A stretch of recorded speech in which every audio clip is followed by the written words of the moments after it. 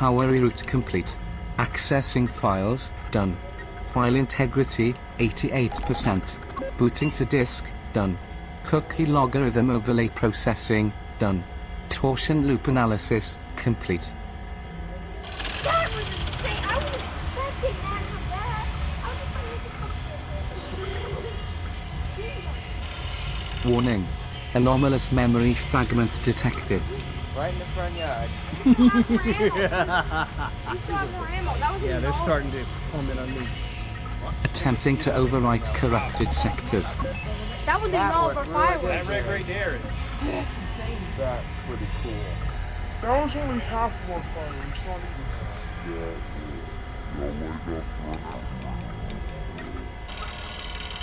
Now, I was recording with my phone. It was in the bag. I was blocking the wind the other day. In the middle of the episode, the thing died. It overheated. Yeah, so this thing is recording now. Okay, cool. The sound quality, I don't know about the sound quality. My mom is mowing the lawn, and we're running the air conditioner and a bunch of fans. I'm out here on the deck. I try to kind of block as much of it as I can, but I'm going to try to finish this up. We've all got stuff we're dealing with. Apparently my niche is here. This is where I belong. I belong in this position. It would almost make everything I went through with my doctorate justifiable. Because if the way it went down leads to me being able to cope with the problems that I'm dealing with in a way where I can apply everything that I have to dealing with them, and it brings out the best, and it does something that helps all of you, that's better than any career I would have ever had. It's better than any work I would have written or papers I would have published or colleagues I would have had. You know, I'm fine with that then. Let me be the outsider.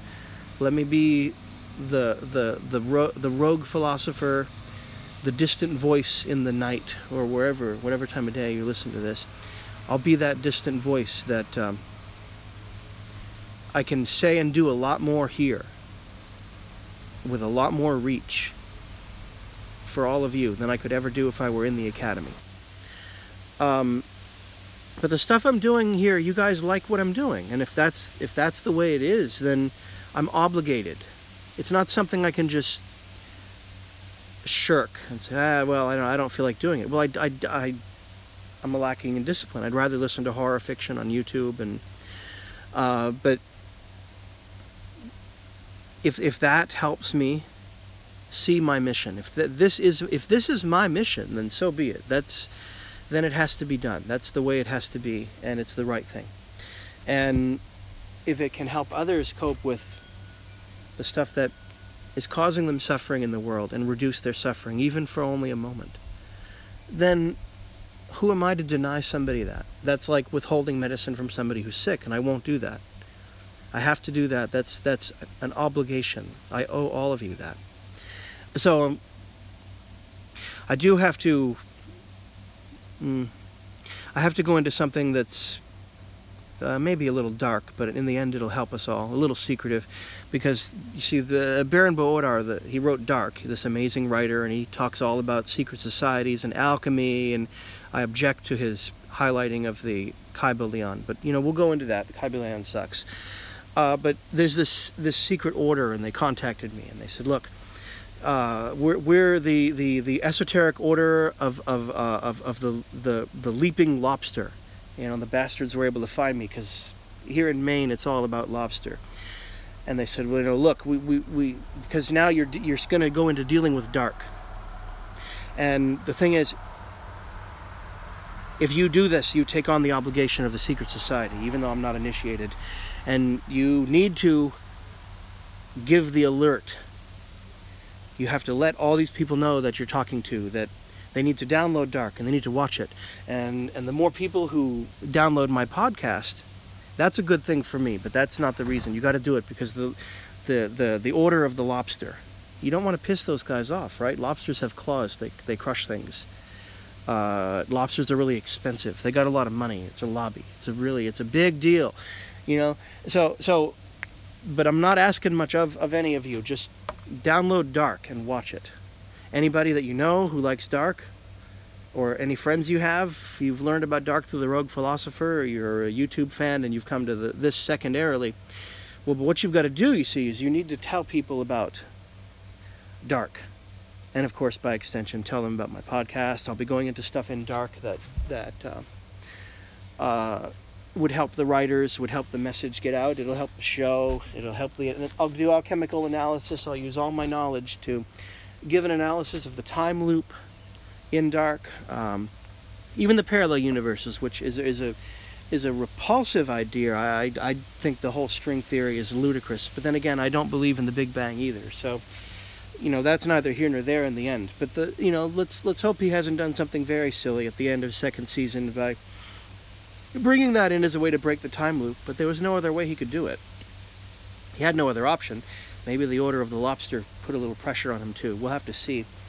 So, like, if I ever talk to you, Mr. Boodar, well, I'm on to you. I know all about the Order of the Lobster. They're all riddled through my town like the Esoteric Order of Dagon is in Dunwich, right? And in Innsmouth. Look, I live in Lovecraft country. I've got the goods on all these people. I've read all their secret texts. I know all about the Akkadic manuscripts and the Necronomicon, and you don't want to fuck with me, right? So let's be allies, right? And Dark is an amazing, awesome show. So the more people that watch Dark, I want to help out with that if I can. It's an awesome show, and I'll have a lot of fun talking about Dark, as well as Black Mirror. You got to watch Black Mirror too. That the transhumanist order of the Sephirotic light. They haven't tracked me down yet. I know they're out there, but I'll make it harder for them to find me. Although I've got to say, I'm a little. If they get it in their minds to hunt me down in the next few days, I don't have any defenses, except that I'm way out here in this rural little town, hidden somewhere in an English-speaking country in the Western world as the Rogue Philosopher. So, I was initially going to do something where I just try to say, because this really happened. Now, I was recording with my phone, it was in the bag, I was blocking the wind the other day. In the middle of the episode, the thing died, it overheated. I didn't account for the sun shining on the phone, shining on the bag. The temperature went way up. And I didn't know iPhones could do this. They have an automatic shutdown. And it shut down because it was overheated. And it cut the fucking episode off in the middle. And so now I've got to do the second half about White Christmas. And I was going to just try to say something for like 3 minutes and go there. Chris edited out. And just say the phone died, but I think I can manage to talk a little more about White Christmas. I watched it again. I got a bunch of books on AI that I haven't had time to delve into in great depth yet, which it's outside my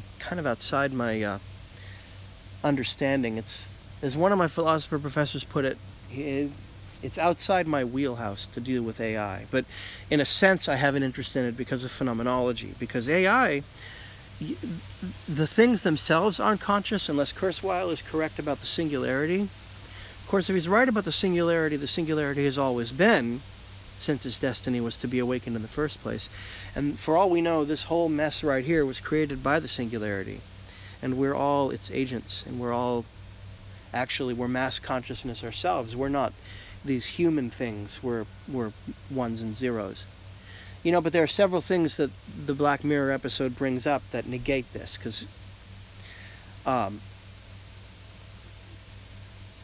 initially I thought when there's several vignettes, 3 interweaving vignettes in this episode that has to deal with AI and consciousness being loaded into a computer, and all 3 of them deal with these devices called cookies, which obviously is an homage to the internet tracking us with cookies, and being able to advertise. Oh yeah, by the way, this is another reason I know the Esoteric Order of the Leaping Lobster has tracked me down, because the other day I was trying to get inspiration.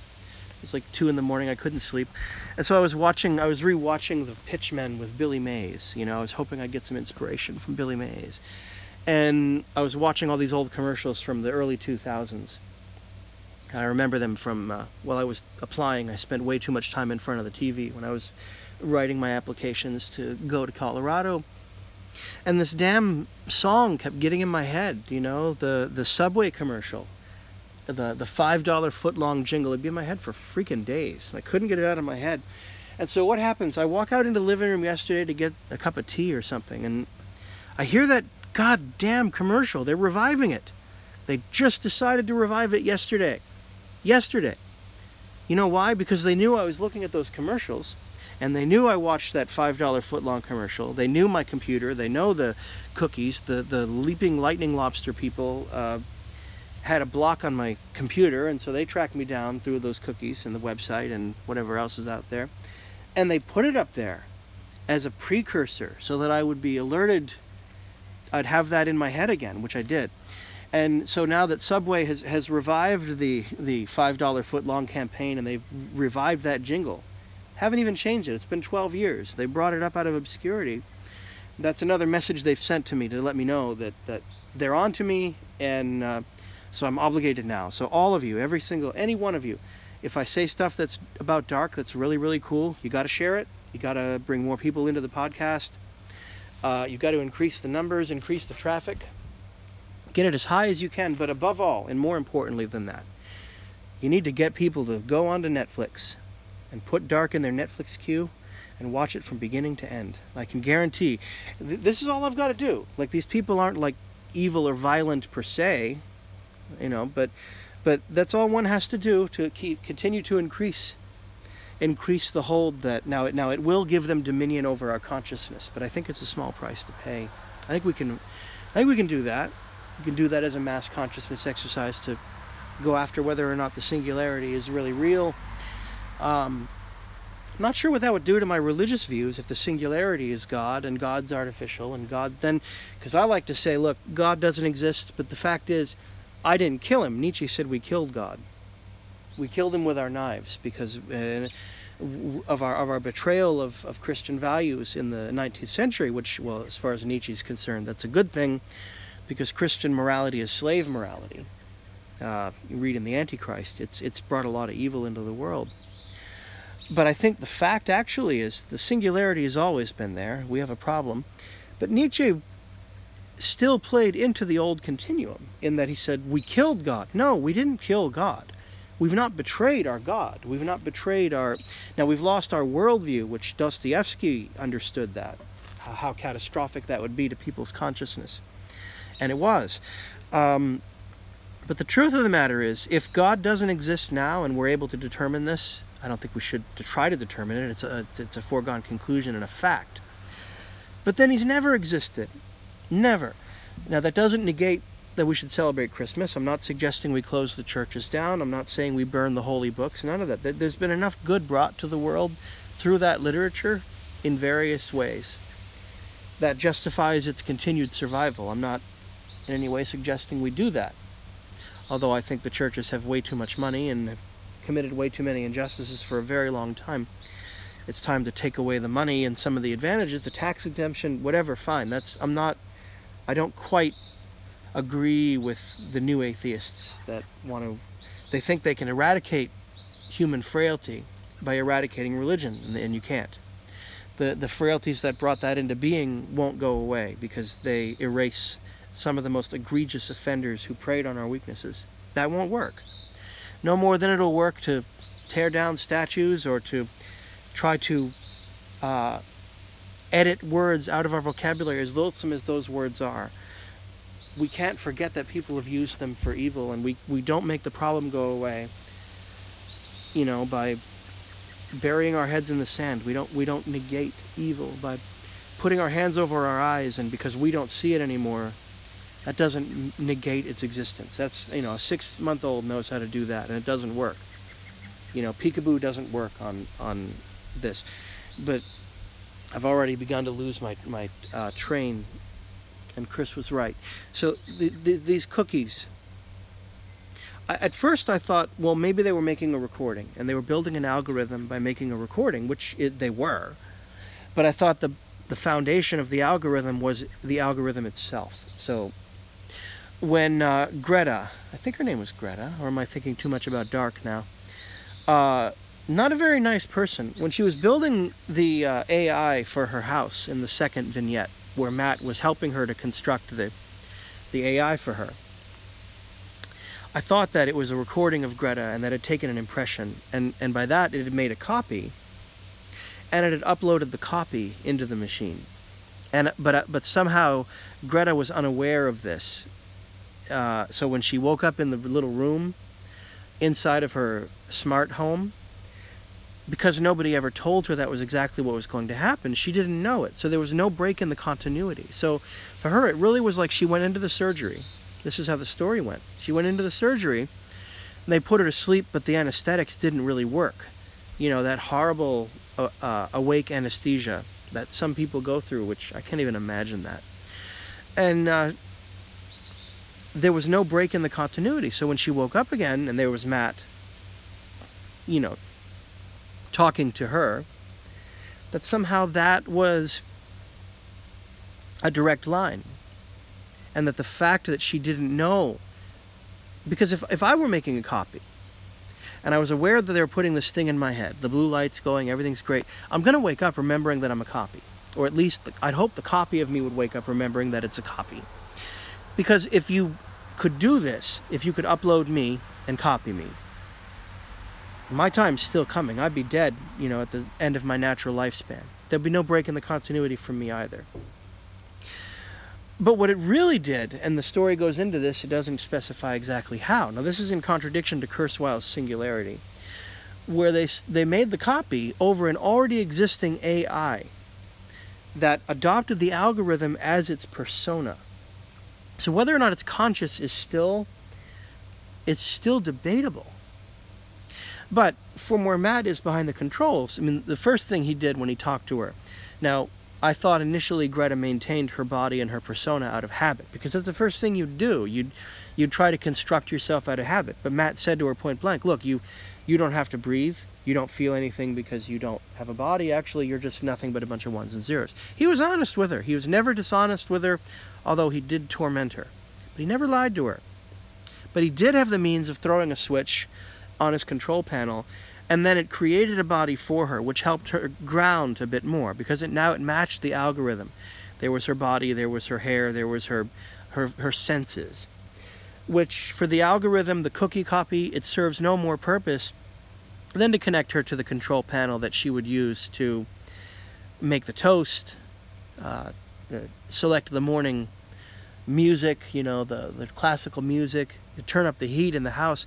It's just an interface for the AI to make it a little simpler for the algorithm to have something to hold on to in itself that would give it a sense of dimension. When you lose that sense of dimension is when you start to go mad. Now, we know this is effective because we have this abominable punishment where we lock convicts in solitary confinement and we deny them sensory input. And like the copy in Black Mirror, if you lock somebody up in that long enough, they'll go insane and they never recover from the damage. Now, we do have a constitution in this country. I know that annoys some people. We still do, and I, for the most part, approve of it. And its interpretations says we don't torture people with cruel and unusual punishments. Now, they did that because before they left England and created this country, there were people being ripped apart, drawn and quartered. This stuff burned alive. This stuff was still going on in the 17th and 18th centuries, and the founding fathers, for all their flaws, recognized that that was an excessive abomination. These people weren't Christian, they were deists. And yet they were humane enough to understand, look, we don't punish people disproportionately to their crime. And one way of disproportionately punishing everyone, no matter how horrible their crime is to give them a cruel and an unusual punishment. That is, one that's rarely given under law, that is excessively brutal and barbaric. You still may kill them. We have a death penalty in this country. There are some people who, quite frankly, have it coming to them. They deserve it. I think it should be used a lot less than it is. And for the most part, I am against it. But you don't lock someone up in solitary confinement. Okay? The third strike, you're outlaw in California, you know, for stealing like in Les Miserables or something. You steal a loaf of bread or a bottle of beer, and you go down for the third time. That's it. You never get out of prison again. This is un-American and evil, and it should be stopped at once. And I understand the frustration, but the whole horrible war on drugs that spawned the frustration, also another injustice, which also should be stopped. that's what it derived from, this sense of outrage. There's already drug crimes.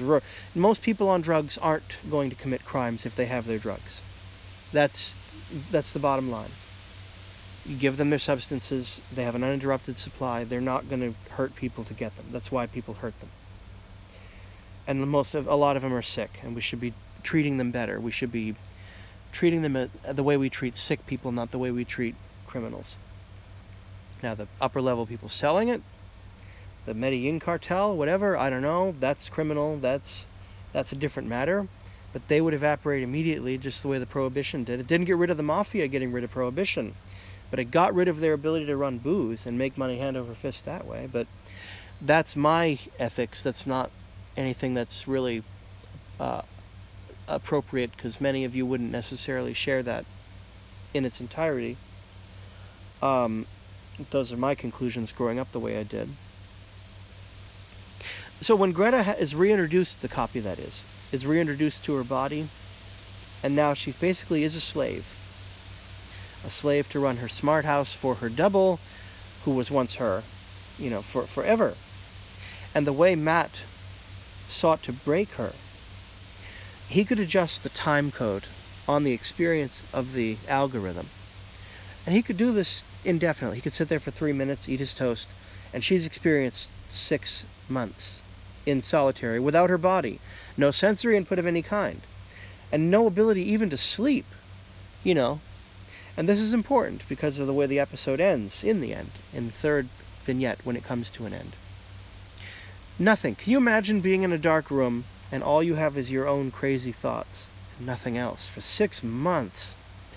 And he did that to force compliance, because after that she would do anything to have her senses returned to her, to do any kind of work, anything, including adjusting the thermostat, making the toast, controlling the music player. Because aside from being a watcher, that's what Matt did in his day job. He created these AI sim doppelgangers, and he made them fashionably useful for upper class people for their gizmos, to run their gadgetry, whatever their gadgetry is. The first thing he was doing with the love advice line, now that was his hobby, a money-making project on the side. That's kind of what he did to bring in a little extra dough and probably to give himself some amusement as well, being the voice to guide these poor floundering bastards at their corporate parties and crashing their corporate parties. So, he's charismatic, he's attractive, he's fun to listen to. He's definitely a salesman, he's definitely somebody that you'd feel drawn to. You'd want to talk to Matt. But the guy, Joe, is having none of it at first, because he does remember, now this is key, he knows, he has a pretty good idea they did something to make him a copy, we think, and he's not going to say anything. He's not going to say anything to Matt where he is. He's not saying anything to the authorities. He has a pretty decent idea that to keep quiet is better for him than to say stuff. Well, and initially you're led to believe he's ashamed, or he wants to hide something too horrible to share. And so what Matt's doing, it's a common interrogation technique. You're building rapport with the subject you want to break, and you want to get them to confess. And a good way to do that is there's 2 strategies Matt uses to build rapport. The primary one is to say, look, I've done horrible things too. So anything you've done, it can't really shock me. I'm admitting to the stuff I've done to you. Because people need society, and they need affirmation. And the second thing Matt's doing is saying, look, we're all friends here, aren't we? I'm not going to tell these people. We've been up here in this outpost for 5 years. They've been locked. You never know what they're doing up there, but they've been in this little home for 5 years in this wasteland of snow and ice and winter for 5 years. And he hasn't spoken to him in 5 years, because, of course, as we learn later, Matt's on the outside tweaking the dials. He only has a few minutes to wait, while Joe has 5 years. And Matt's not actually in either one of these vignettes. He's not in the realm they've created. He's not in the virtual copy. he's able to communicate with it through a VR helmet of some kind of device. And the subject in the mechanism, the copy, the doppelganger, thinks he's there with them. But he isn't. Which is good for Matt because he has control over the time flow, the time stream that the doppelganger is experiencing.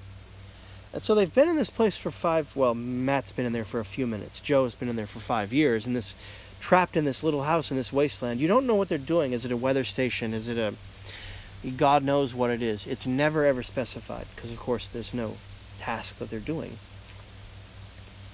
And the way to try to get him to break is to build rapport. Also to build the need for it through isolation. To try to break the subject down. They can't do that to the man, but they can sure do it to the doppelganger. And the thing is, at the end of it, and I'm jumping the shark, but if you've seen the episode, you know exactly where I'm coming from. The third vignette is Joe telling Matt the story about him and his wife and their subsequent difficulties and the culminating result in that. And Joe is in trouble with the authorities for a number of good reasons. But at the end, and this is, of course, Charlie Brooker's question about ethics to deal with algorithms, doppelgangers, whether it's social media today or whether in some near future time they can make copies of us against our will. If the copy confesses to something that you did, is that the same as you confessing? And he says in Black Mirror, yes, it is the same because the copy is an exact replica and the AI has an exact copy of the original subject. It's a doppelganger. I think in any good court of law, though, because they're using methods against them that are cruel and unusual punishment, I think any good lawyer could argue that their rights have been violated and that even if it's a doppelganger, its rights have been violated in ways that are not permissible, either for the doppelganger who may or may not know the difference, or for the person you have locked up in your jail downtown. There are certain things you don't do to people.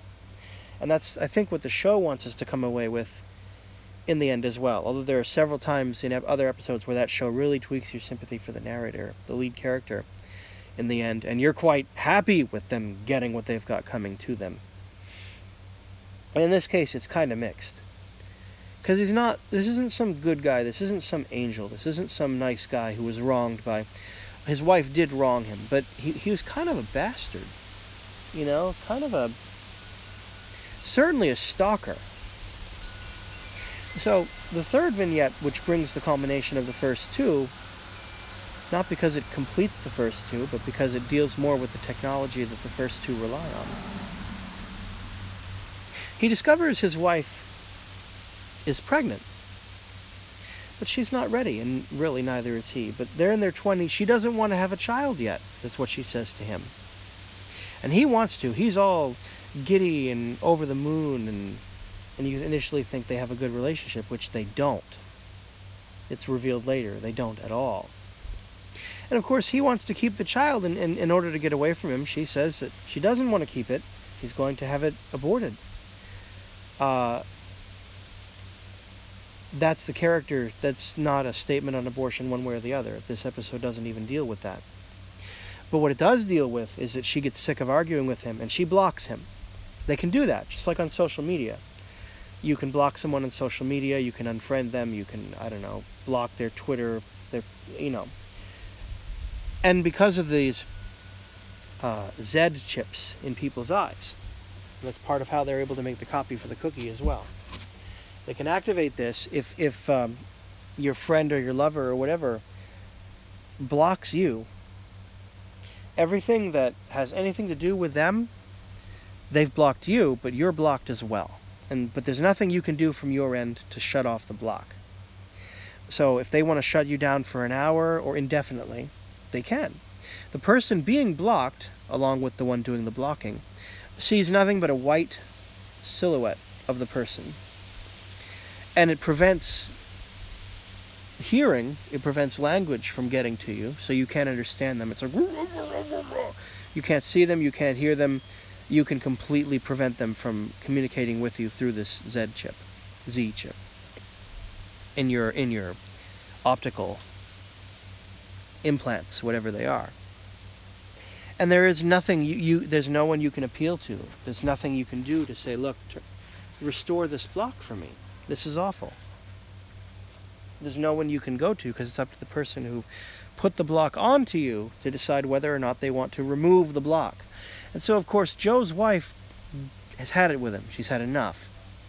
Blocks him out. When he tries to confront her, he gets charged with domestic violence, with stalking, with all these other things, and is forbidden to go within a certain number of yards. It's easier to enforce this because of the block, because she'll know when he's coming right away, this white silhouette. Now here's the catch. Poor Joe is out. He's on the lam now for sure. But he doesn't leave them alone. He doesn't obey. He keeps sneaking up to her father's home and spying on his ex-wife because of his daughter. He thinks he has a daughter with her because he learns that she's not aborted the child. In fact, she's raising the child. But there's a block, and the child is blocked also. But he keeps trying to bring these little gifts to the daughter to try to say, well, I'm her father. I have a role in her life. I can be her father too. You know.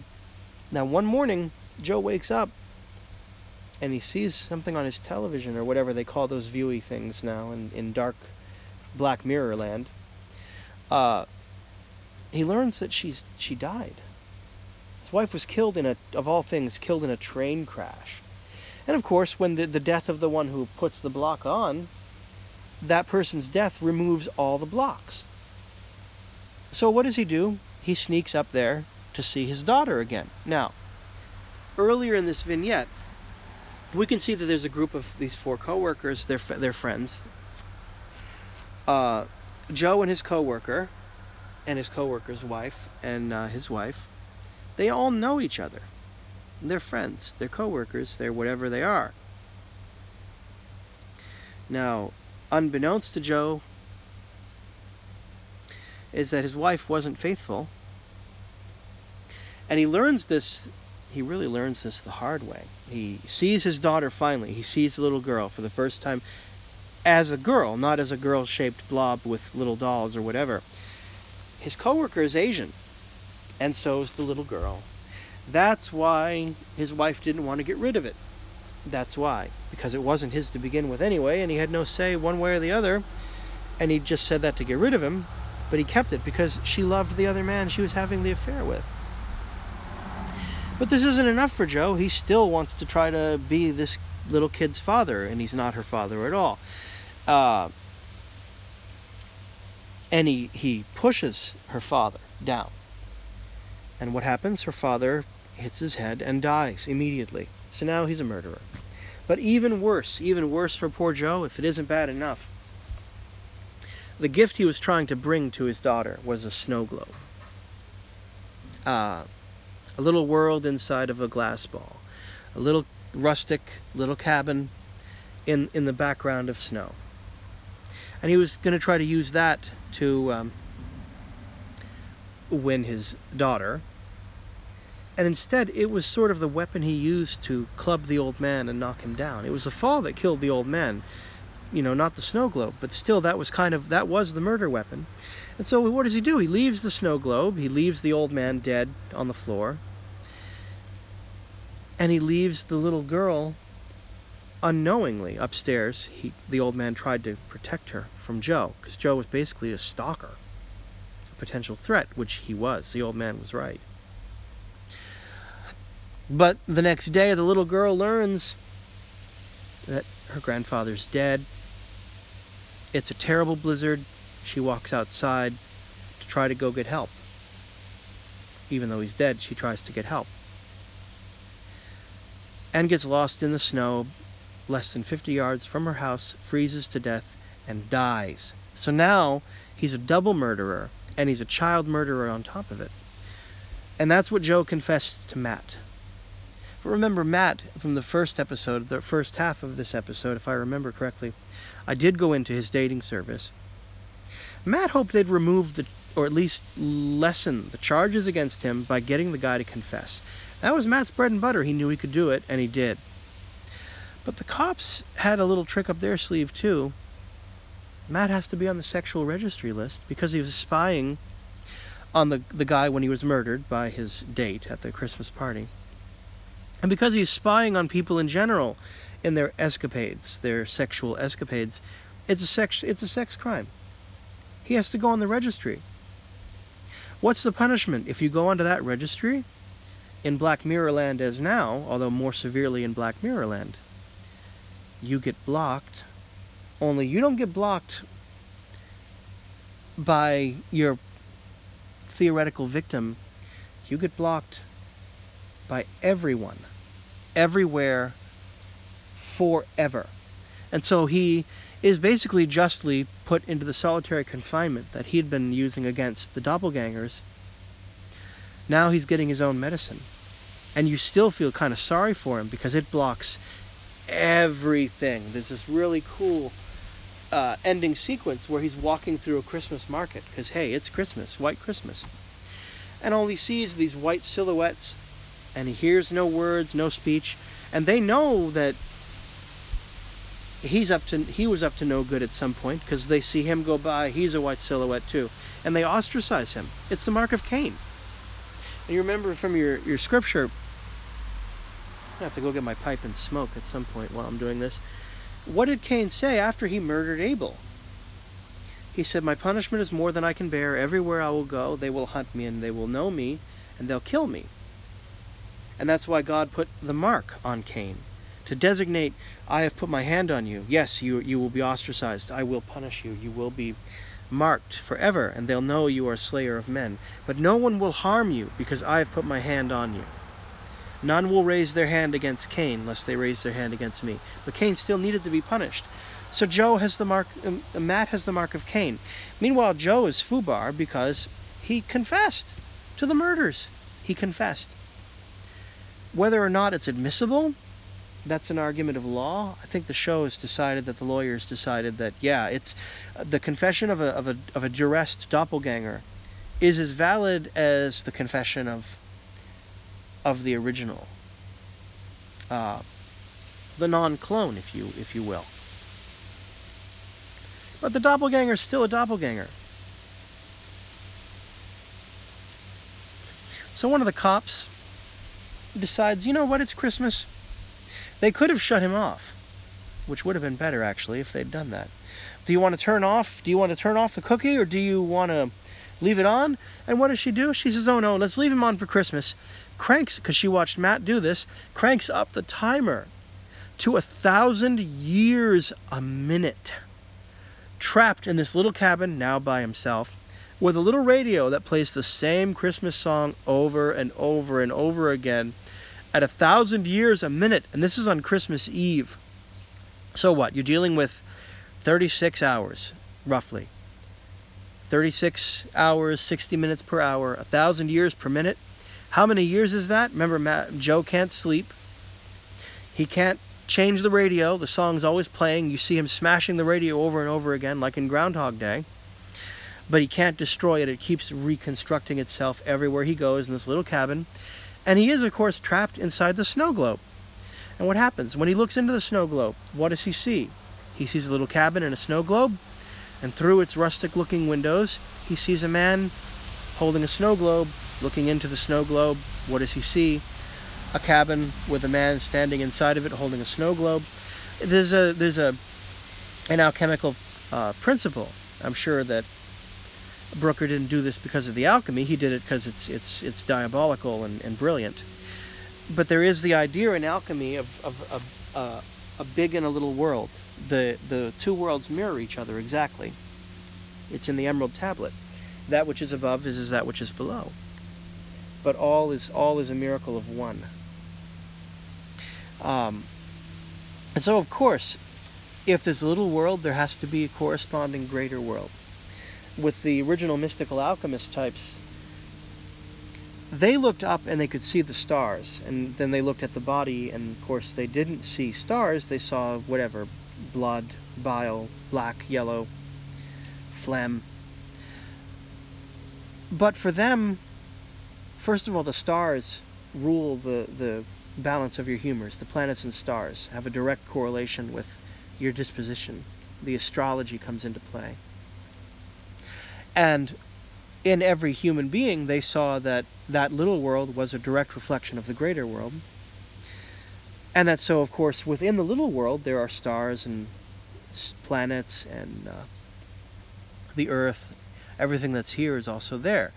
Or, if you want to be more sophisticated, everything that you think is out there is not out there at all. It is, in fact, in you. Your perceptions are reconstructed. That's what we think now, because we're Cartesian. So we think the brain reconstructs a copy of the outside world. You look out over all these trees out here in this yard. That stuff doesn't exist outside me, but I'm interacting sort of with these small versions of these things inside me. But these are also the same people who believe there's a little, your thought homunculus inside of you that's driving your body around. Now, we know better than this. Phenomenologists know better than this. Now, it's true, we cannot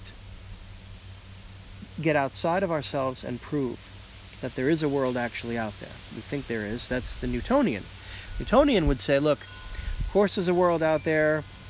You know, when you turn your head, of course everything exists. If you go into the other room, the first room you were in still exists. Time still passes. If you leave your tea on the table, it'll get cold because the laws of physics are immutable and they're real and they're physical. And that's the real world. That's the Newtonian view of physics. Whereas the Cartesian, and to a great extent also Berkeley, the Cartesian view may agree with Newton in some ways, but it says ultimately no. The world inside you, it can be manipulated. The evil genius, after all. Of course, in Black Mirror, the evil genius is Matt, or the cop, could make you sense anything they wanted. They could make you sense an illusionary fire. They could make you sense an illusionary armchair, which is where Descartes wrote, you know, his discourse on method, and what's the other? I'm blanking on the other one. Oh, blame the molecules.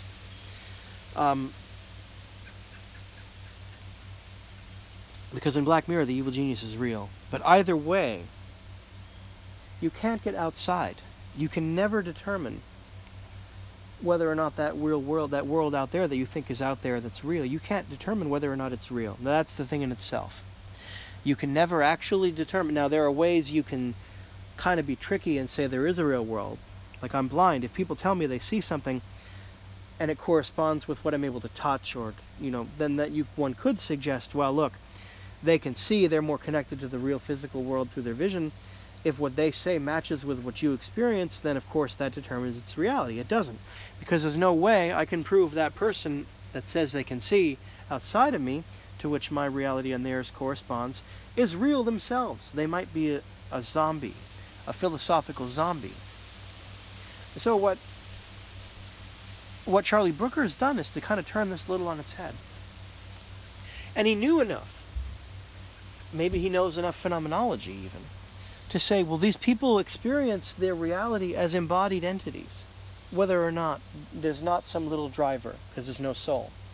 But we do experience in these bodies, and we're bounded by our senses. That's our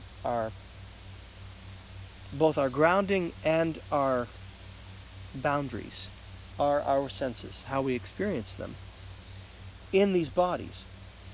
Now, what the algorithm probably couldn't do, and Matt alluded to this, why would you have emotions if you don't have a body? Even an illusionary body. That's built more for the comfort of the, I say that with air quotes, the comfort of the doppelganger than the need for the doppelganger to have these things. Although they'll have emotions. Clearly Joe did when he remembered his shameful acts. But they don't really. Because the doppelgangers are made of ones and zeros built over an AI as an algorithm. According to Matt, they're really not conscious, necessarily. Now, the cop knows they're conscious, or else why torture Joe?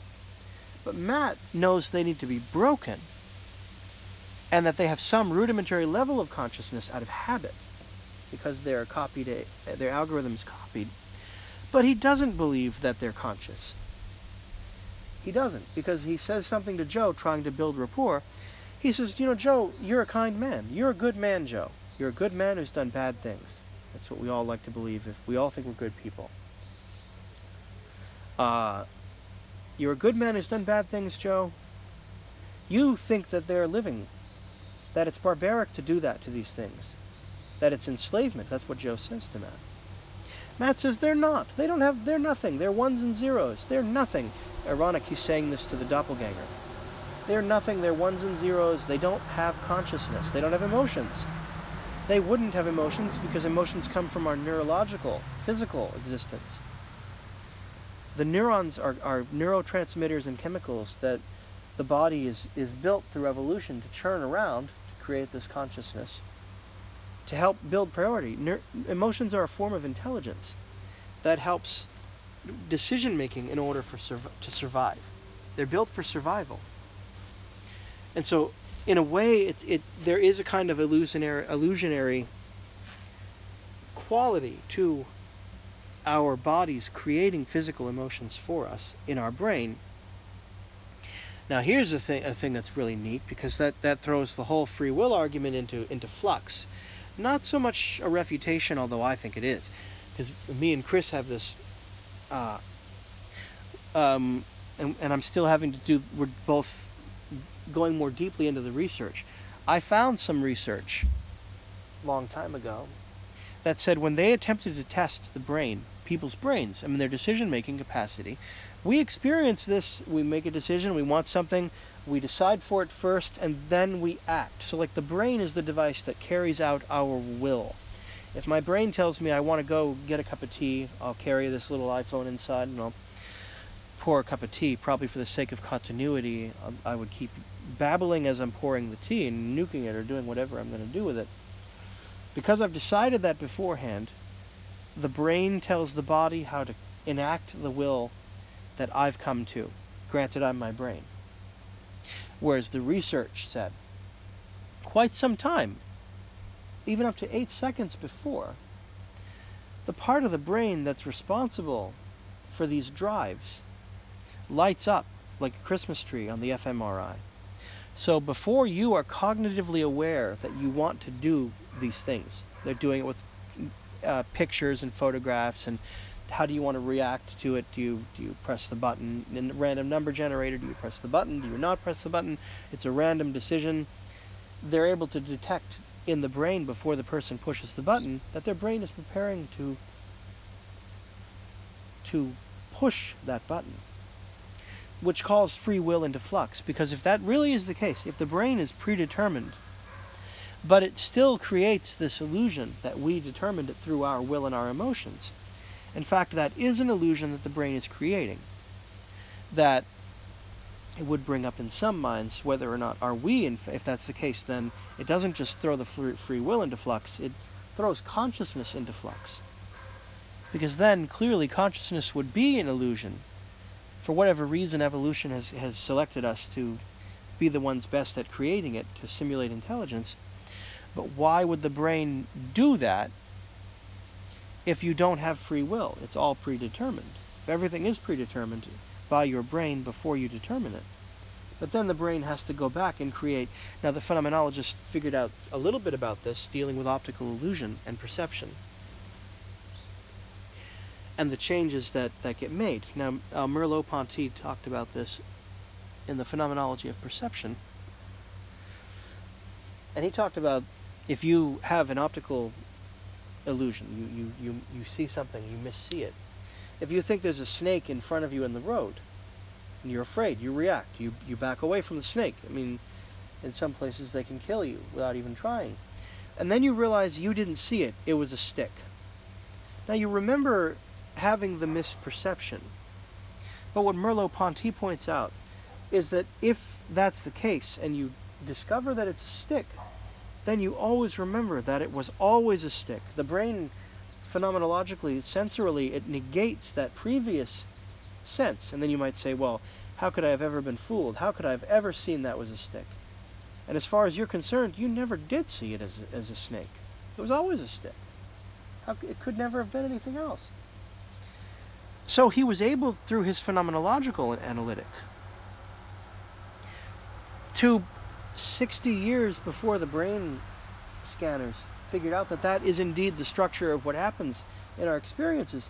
He determined that that is what happens. That's why a lot of continental thought, maybe it ought to go, maybe as Hume said, it should be put to the flames if it doesn't advance scientific knowledge, if it doesn't help people have better lives with more wisdom or whatever, if it's built on metaphysical principles that can be neither proven nor disproven, put it to the flames with a superstition. Yet Merleau-Ponty, unlike most continental thinkers, was able to construct that chain of events. Without that, just from his observations on experience, he was able to create that chain of events that corresponds to physical science. Which is why I'm still holding on to this. Now Chris is a psychologist. He'll have other ways to qualify that I don't know, and maybe he'll even win the argument. I'll change my mind. But that's what philosophy should do. Because if he can, in fact, convince me there's another way, there's a deeper decision-making cluster that you may not be conscious of it before you're conscious, or before your retrograde memory tells you that you're conscious of it. You might have a kind of amnesia. Then I'll have to believe him. He's a psychologist, and he has the latest research on the brain. And also, we know that people are fully conscious, and they act as themselves. And you don't look in their eyes and see the lights are on, nobody's home. Somebody gets in a bad car crash, and they hit their head really hard. They have retrograde amnesia. They forget the few minutes leading up to the crash, oftentimes. And yet, in those few minutes before the crash, and during and after the crash, they were still themselves. It wasn't blank. It wasn't like nobody was home and they were just, they were them. But that experience is never formulated on the mind. And it's erased from the trauma, the blow to the head.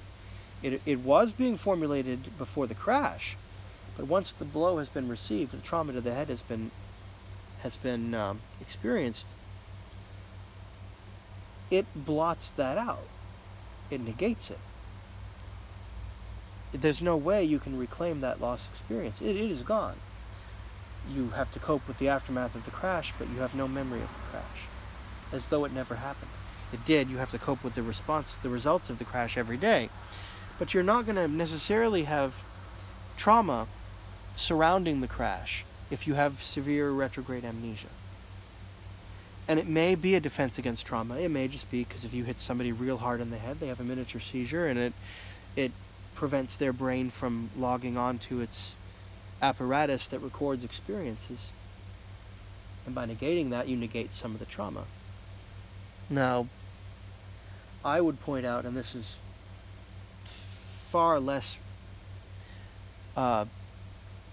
credible research, I don't think it's been duplicated yet, but we know that if people have Alzheimer's and they're losing their short-term memory to Alzheimer's, one of the more horrible things for nurses to have to go through is these poor people their present moment is whenever they were most happy. It's wherever it was where they felt most alive, or they had the most going for them. They think their dead husband or wife is still alive. They think their brother is still alive. And every time, when those nurses try to be meaner, they don't know better, and they say, no, your husband's dead. Or worse yet, family members will say,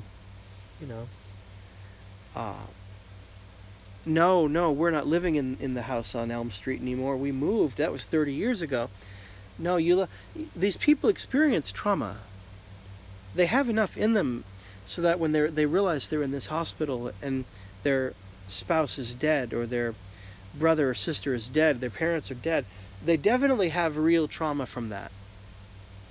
And that's not, now they may forget in 20 minutes, but they haven't actually forgotten.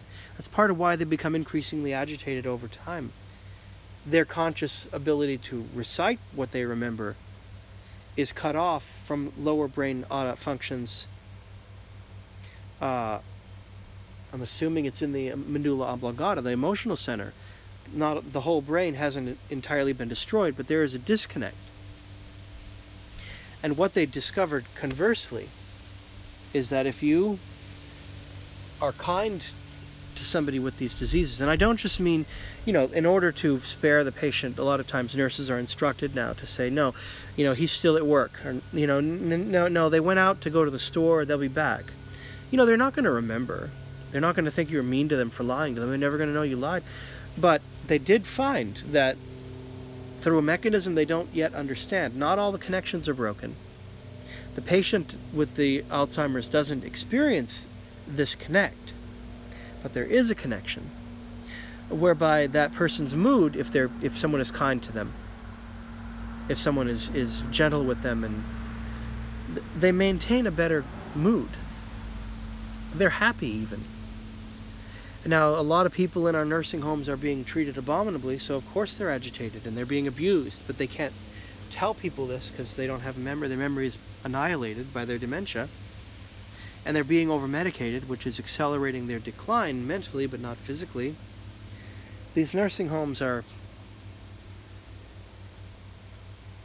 It's almost as though people want to punish their relatives. It really, they might have some additional care, but that families can't provide or they can't afford. But these homes are they're diabolical, cramming people into these places where they suffer unimaginable torment. And for what? For convenience? Really? For convenience? And they're in an environment that will always be more agitating. If someone's in their familiar environment, it would help maintain their memory longer, and if not their direct memory, at least their emotional stability. And I think that scientists have determined this. I don't know if it's yet as proven or as credible as these brain studies. What it suggests certainly is that other than there's a non-broken connection in the brain of someone with Alzheimer's, is that there are many levels to these connections that work together to create this sensorium of consciousness. And so that's a refutation for the annihilation of free will. Well, the brain has many different levels, I guess, is a good way to summarize it. And for these poor constructs, these doppelgangers, they seem to have free will to a point also. But that's because the AI... It has certainly in Joe's case, there's no control over the environment. He can't even turn off the radio for 1,000 years every minute. And the only control that Greta had over hers was to do what she's told to do by her schedule and by her original, make my toast, heat the bath to 70, warm the house up, those things, whatever those things are. And she hasn't. The doppelganger is broken and nearly driven mad by that point. And Matt mentions the ones who do crack up aren't very useful afterwards. They're very limited. But the ones who don't, they can run the smart houses. I don't think I would do that. I think I'd agree with Joe. I think that would be barbaric, and why not? I have Siri. That's good enough for me at the moment. I don't need a semi-conscious artificial intelligence that may or may not have a virtual world inside the machine that it needs to use to keep its body and its habits intact. So maybe this is a good place to stop. I mean, I've brought in some philosophical, not a lot of phenomenology, but I've brought in enough philosophical stuff to fulfill my purpose as the rogue philosopher, denouncing this and denouncing that. My main targets are always the philosophers themselves, but there's stuff going on around us that's not good, and I don't want to be a moralist. I'm not a theologian. I don't want to be a goddamn priest on a pulpit, especially to people who are downloading my stuff and volunteering to listen to this stuff. None of you need that. But there are times when you gotta say these things. It's not always something that one can casually put aside and ignore. Sometimes there's a duty. But I think I want to go back into Black Mirror again at some other date, but I really want to catch up on Dark. And like I said, the order of the lemming lobsters requires that you share the podcast with your friends, but more importantly, share Dark. Get it into their Netflix queue. Suggest it to them, so more and more people watch Dark. We can have an increase of critical mass. Now, I don't think there'll be much of a bump because of me in the sales for Dark. But hey, every little bit helps. I know a lot of people like Dark, so the next episode will be about Dark, and all subsequent episodes for the next few weeks will be about the first, second, and third seasons. And I don't think I can say more about White Christmas without either belaboring the point too long or repeating myself or losing too much focus once again. So that's the end of this episode. Rogue Philosopher episode is done. I'll try to get the next episode out in the next couple of hours or days. And I have from now, it's presently the 21st of June, I have 7 days to pump out episodes about the first and second season, about Dark and alchemy and magic and secret societies and time loops and the whole shebang, before the third season begins. When the third season begins, I'll be watching it in a binge watch. We all will. We'll be doing that together. And we'll all be on the same page, which will be that might be a new dynamic. That might be quite enjoyable. And we'll see where that carries us. And I hope that this third season lives up to the first two. I do. Then it'll be fantastic. And then we'll be adding a new dimension to the experience of a really awesome show, I think, that will go directly into the teeth of a lot of issues in philosophy, because the writer of Dark is nothing if not very well versed in, German idealism, in most of phenomenology as German was for generations before the French took it up. And it's appropriate to analyze the issues in Dark through the lens of Nietzsche or Heidegger or the other phenomenologists or Husserl. These people were all German. Kant, Hegel, they were all German.